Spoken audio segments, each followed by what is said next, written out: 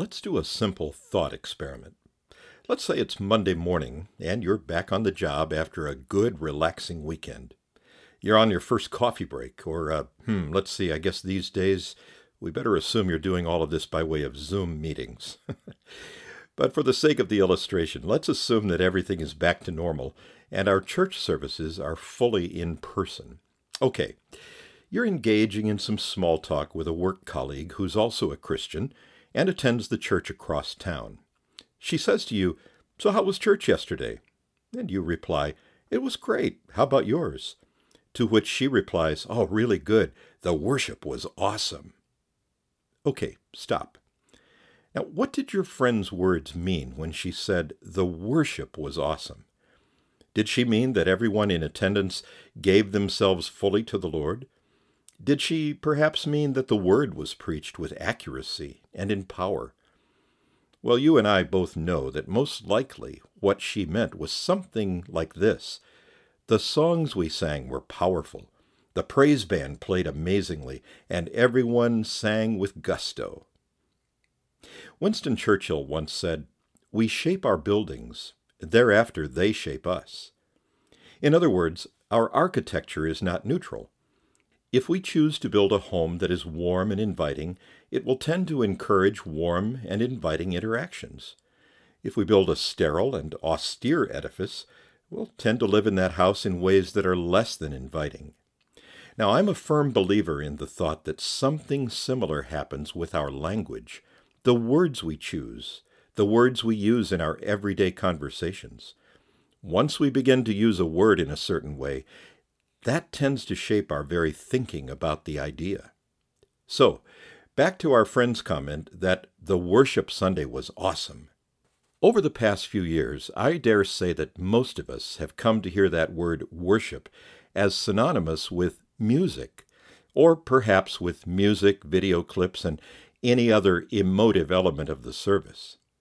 Stop and recall recent conversations you may have had along these lines, and my suspicion is that you'll agree. But so what, you ask? What's the big deal?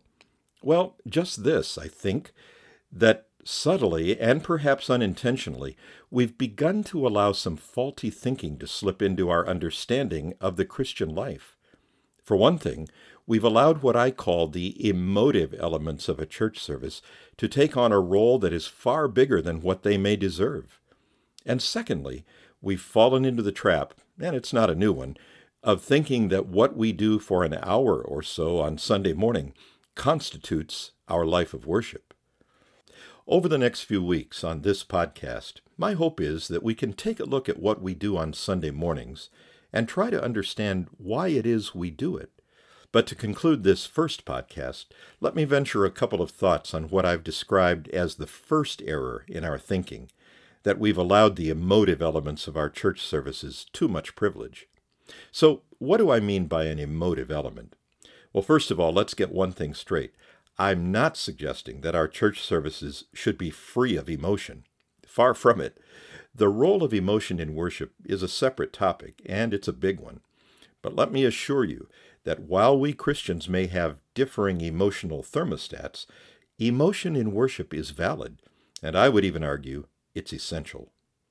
No, what I have in mind is an undue elevation of the emotional component in worship. It's what author Calvin Johansen means when he says, quote, "The feeling we get through this music becomes the focus.